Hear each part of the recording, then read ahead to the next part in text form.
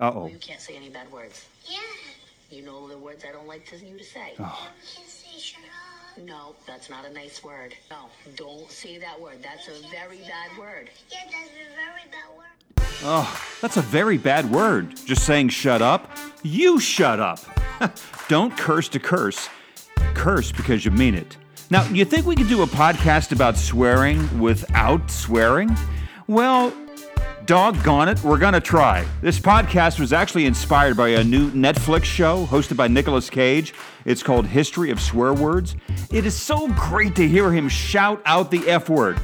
Some say all of our podcasts are foul. Maybe they are, but this episode certainly will be. But only in content, not in language. It's called Street Curb Curiosity. Look, I am not a paid endorser for Netflix, but I have to tell you, that show is just phenomenal. Again, it's with Nicolas Cage. It came out like early January on Netflix, and it's called History of Swear Words, which was the inspiration for this show today. All about swear words, and the goal here is we're going to talk about curses without cursing. I am excited. So you ready? Okay, let's dive in. On a scale from 1 to 10, how do you curse? Do you curse? Do you curse a lot? Do you curse a little? I have to say that I do. As a matter of fact, I actually did some research on podcast prior to doing this podcast series. Look, there is some science behind this show, okay? You may have noticed that some of the earlier podcasts are explicit, and there's some bad words in there. That was actually on purpose. Data shows that explicit podcasts do attract more audience. So I went for it. I didn't think it was really selling out, as I do say bad words anyway. Funny, my former career in radio, it was taboo. You just did not say bad words. You just didn't. And so, over the years, you just kind of figured out how to kind of, turn it on and turn it off. And some inside dirt for you. Radio people, they curse a lot, but it's all off the air. Yeah, a lot of them do anyway. I don't know if everybody does, but a lot of people in radio do. Anyway, my go-to word is, it's the F word. And in this podcast, we're going to go through the F word, the S word, the P word, the C word, 3 out of 4 of what you saw on Netflix in the show. But fear not, in the Netflix episode, they're supposedly coming out with a second season, so you're going to hear some other words in there too. Some cursing info for you as well. Speaking of science, did you know that you can handle 50% more pain with swearing? More trivia. The number one person who swears the most in movies. My guess would have been Robert De Niro, but nope. I didn't actually know this, but again, I have to give credit to the Netflix show for this trivia. You know who it is? Huh? Jonah Hill in The Wolf of Wall Street. Movie pushed it way over the top in terms of cursing in movies. But anyway, let's get back to our favorite thing, cursing. And we're going to start with the F word. Okay, quick. What starts with the letter F and ends with UCK? The word fire truck. The F word. It's a great one. It could be a noun, it could be a verb, it could be an adverb, it could be an adjective. Very few words can actually do that. And I've read for years that this word came from royalty. The follow along with the fornication under consent of king. Let me try another bad word. BS. Actually not true. That acronym is not accurate. Not a thing back in the Middle Ages whatsoever. And also not an Irish law covering sex between people who were not married for unlawful cardinal knowledge. Nope, also not right. It may have come from somebody's last name, actually. It was a soldier back in the 1200s, or perhaps a German word which kind of meant to stick.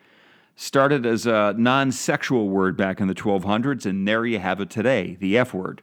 The F word took off so much that back in 1985, we actually tried to eliminate it and other swearing in music. Remember Dee Snider with that blonde hair of Twisted Sister? Well, he was actually the spokesperson for music. The solution? Your U.S. government at work. A warning sticker. Parental advisory. Now, let me get this right. You see a sticker that says, don't listen to this because it's bad. You going to listen? Well, the goal was to eliminate vulgar language, but who decides what's really bad? Stickers started going on CDs in 1990. It's about the same year that The Chronic came out from Dr. Dre. Lots of bad words in that CD and a lot of bad storylines. But, that's West Coast for you. Look, I'm kidding. I like West Coast. I like East Coast. Who doesn't like some Biggie Smalls? The real notorious B.I.G. But anyway, let's move on. We're moving on to the B word. I can say this word because it actually has a medical connotation. Bitch. It's an old word, comes from about the 11th century, and it's what you call a female dog. And those crazy Greeks, they also used the word dog as a bad word way back when. You dog, you. You would have been punched in the mouth if you called somebody a dog in ancient Greece. Bise was actually the word. 1400 was about the time it came out, and it was actually applied to women. There was a big spike using the word, the B word, back in the 20s, and then again in the 60s. If you're old enough, and I have a radio remembrance of this for you, the year was 1977. A bunch of guys by the name of Hall & Oates, Philly fame, of course, released a song called Rich Girl. Well, in the song Rich Girl, the B word was in it. What do you do? It's radio. It actually became their very first number one song back in March of 1977. God, I sound like Casey Kasem on the radio. Radio went nuts. Do they play it? Do you not play it? If Station A plays it, then we're going to have to play it. And then came along the edit. They actually had Rich Girl without the B word in it. And I don't know if you know the song, but if you know the song, it's really kind of hard to eliminate that word from that song. It kind of made it sound like the S word. And speaking of the S word, that actually started as an Old English word. Back in the 1600s, we used beret as the word for the S word. It's the second biggest swear word we actually use, by the way. You drop that S word second more than the F word, which is actually the most swear word that we use. It's a big one. But this is a big number 2, if you know what I mean. And the S word actually has a lot of uses, like you being surprised. Holy S! For bad things. Well, this thing is S. For your displeasure? Well, this podcast sounds like S, and maybe the host looks like S. It could also mean something great, like, wow, this podcast is really the S. Some one of stature or prominence? Well, you, my friend, are really the S. And by the way, the word fart, which is not a bad word, but you can say the word fart, was actually a very bad word back in the 1200s. You'd get spanked for that one. But now, how many fart jokes do you actually know and you share with people, with kids, with animals? The word was not considered offensive until 2015 per Webster's dictionary. So the word wasn't really that bad until we got into the 20s, but then bad word got really, really bad. The B word goes from being a female dog to being an impactful woman today. Wow, she's a real... Well, you know what I mean. But anyway, that B word has actually some positive connotations these days in that specific context. Speaking of calling people things, okay, my name. When I was a kid, I was Ricky, then I was Rick, then there was Richard, and now Dick. Ah, yes, the D word. And it's even weird on TV. If I'm insulting you, it's a fine word to use. If it's a body part, not so much. Also, I told my dad it was not good to see his penis. Don't ever text me anything like that ever again. Yeah, there's always jokes, right? In Pompeii, back in the day, which also rhymes, these things were carved into the bricks on the side of the road, on the side of buildings. The D word was all over the place. In 2001, the FCC, the Federal Communications Commission, had to put out some actual guidelines on this word as some stations were playing music with the word in the lyrics. Those damned rap songs all over again. Lots of music, had the D word, and people freaked out. Your government again to the rescue, as Dr. Evil would say. Right, yes. If you wish to use the D word, not as a name and not as a curse, you could actually also be talking about a detective. Yes, detectives were known as this. They were known as dicks. And I can say that word because I'm talking about detectives. Supposedly, it came from an old gypsy word, or a takeoff of an old gypsy word, diko, which means to look. So there you have it, all about the D word, which means we're now up to another letter. How about the P word? Yes, a female cat back in the early 1500s, first said and heard by those darn Germans again. Starting at the word, it was actually the word puss, which actually at that time was a word of affection. And okay, get this, back around 1600 or so, it's also what you called your wife. You called your wife the P word, and by the way, it was considered a term of endearment. It was a good thing. And then 100 years later, it was all the girls and all the women. You used the P word on them, and it was actually an okay thing. And then you add another 100 years, and it became a very, very bad thing. The P word's still also used today to describe a cowardly man. You P word. Tom Jones actually sang a song about it. What's new, pussycat? And since the 90s, most people have actually learned about sex and the P word from pornography. And yes, that is a fact. And we're going to move on to another word now. It's another D word, but it's actually a D word you could actually say because it's not really considered a curse anymore. Damn it. Yeah, it's really not considered a bad word.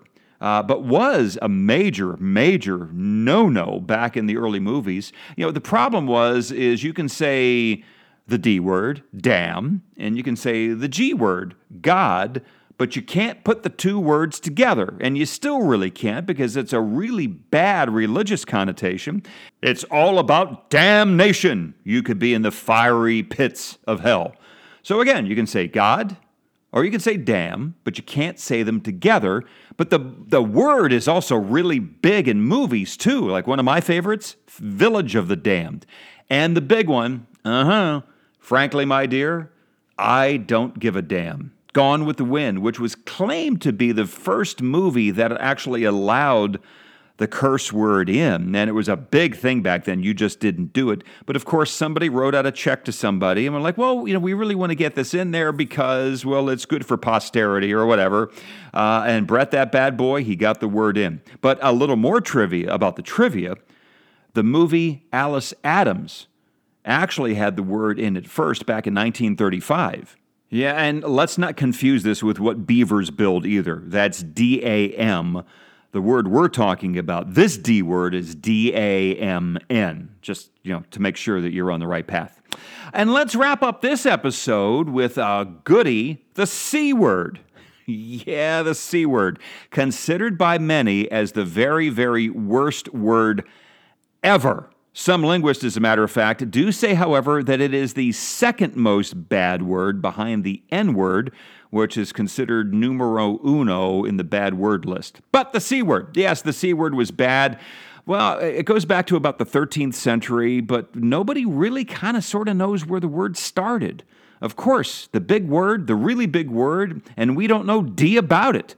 Could be German, maybe Dutch, somewhere from that part of the world. But at least in my research, I could not find a lot about the C word, outside of it like being like a really, really bad word. Now, to be fair, the Netflix special has not tackled this word as of yet, and yet New Zealand and Australia use that word with reckless abandon.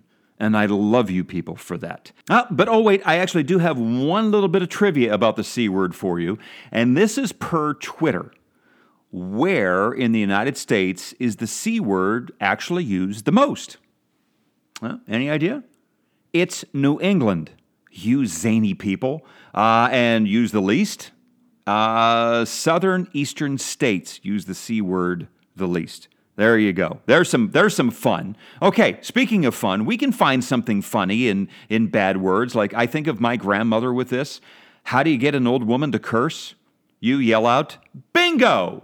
Actually did that, and I did that with her. You may be yelling out something as well, too. Something like, oh no, please stop this podcast. This foul language episode of the podcast known as Street Curb Curiosity.